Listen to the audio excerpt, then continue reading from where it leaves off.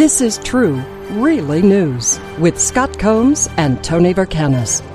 All the news you're about to hear is true, as far as you know. Let's see. From UPI, Montgomery County, Maryland.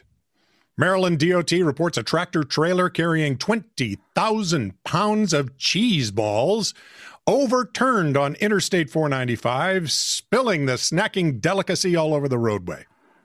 Wait, are we talking like cheese puff balls or balls of cheese? No, cheese puff balls. Oh. No one was injured in the accident, but 2 lanes of traffic were closed temporarily for the cleanup operation. DOT reports there were persistent requests for a beer truck to crash nearby, but they went unheeded. And You're welcome. If you could bring by a large TV, that'd be good too. Oh, yeah. And get a good football game. Yeah, that's harder to find. For the second time this year, do you ever notice when you watch a football game, they're always trying to tell you what a great game they've got going, and really it's just a really bad football game with 2 teams equally awful? Well, you just described my entire watching season. There it is. Except for like Kansas City, right? We were always fun to watch. They are. They weren't so much when I was a kid. Let's not go there now. That sucks. Lenny Dawson still sucks. For the second time this year, and I'm not a big Ed Podolak fan either. For the second time this year, a Detroit area contractor has demolished the wrong house. Only in Detroit. The DBA, that would be the Detroit Building Authority, issued a citation to the Adamo Group for wrongful demolition.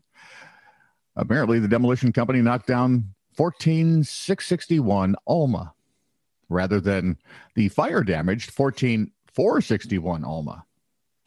How would you not notice if you're going out to take out a fire-damaged home? Anyway, earlier this year, the company had already bulldozed an abandoned house that was next door to the one they were actually supposed to destroy. The Detroit Land Bank is the organization that tries to get rid of abandoned properties in Detroit. Well, I bet they're busy. Well, yeah, when you got to do everything twice.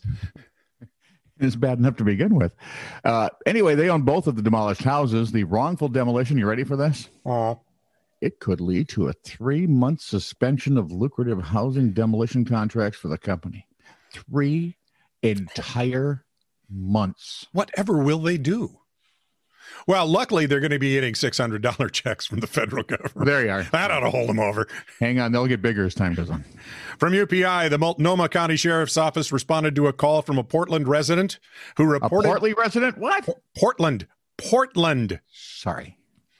Who reported seeing a big cat with spots in the Green Hills neighborhood near the Oregon Zoo. In a Facebook post, the sheriff's office noted the caller said the animal looked like a cheetah, but did not appear to be aggressive. Now, big cats are not uncommon in this area. Cougars have been spotted in the West Hills periodically over the years. But a possible cheetah, this was new for us.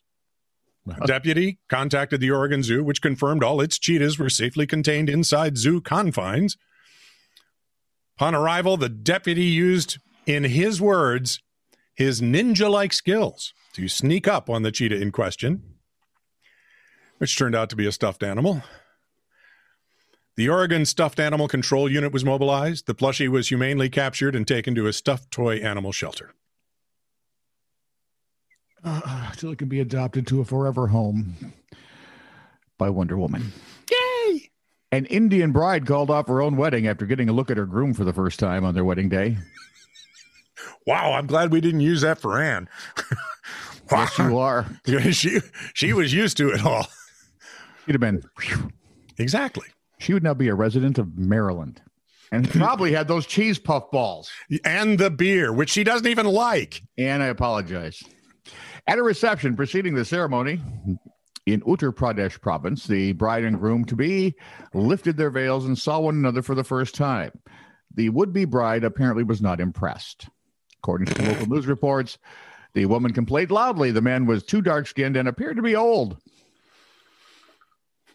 Which, oh my, I resemble that remark. After the woman called off the wedding, the two families began fighting. Because what else are you going to do? You got no wedding, the reception's running. Police had to be called to stop the scene. Yep. All that stuff about arranged marriages had been the way to go. Headlines. Federal agents raid gun shop, find weapons. Forecasters call for weather Monday. World Bank says poor need more money. Well, there you go. Woman missing since she got lost.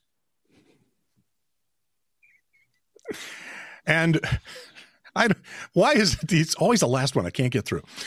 Woman in sumo wrestler suit assaulted ex-girlfriend in gay pub after she waved at a man dressed as a Snickers bar.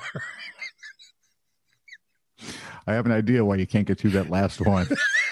It's the Snickers bar, right? It's what does it. This is true, really news.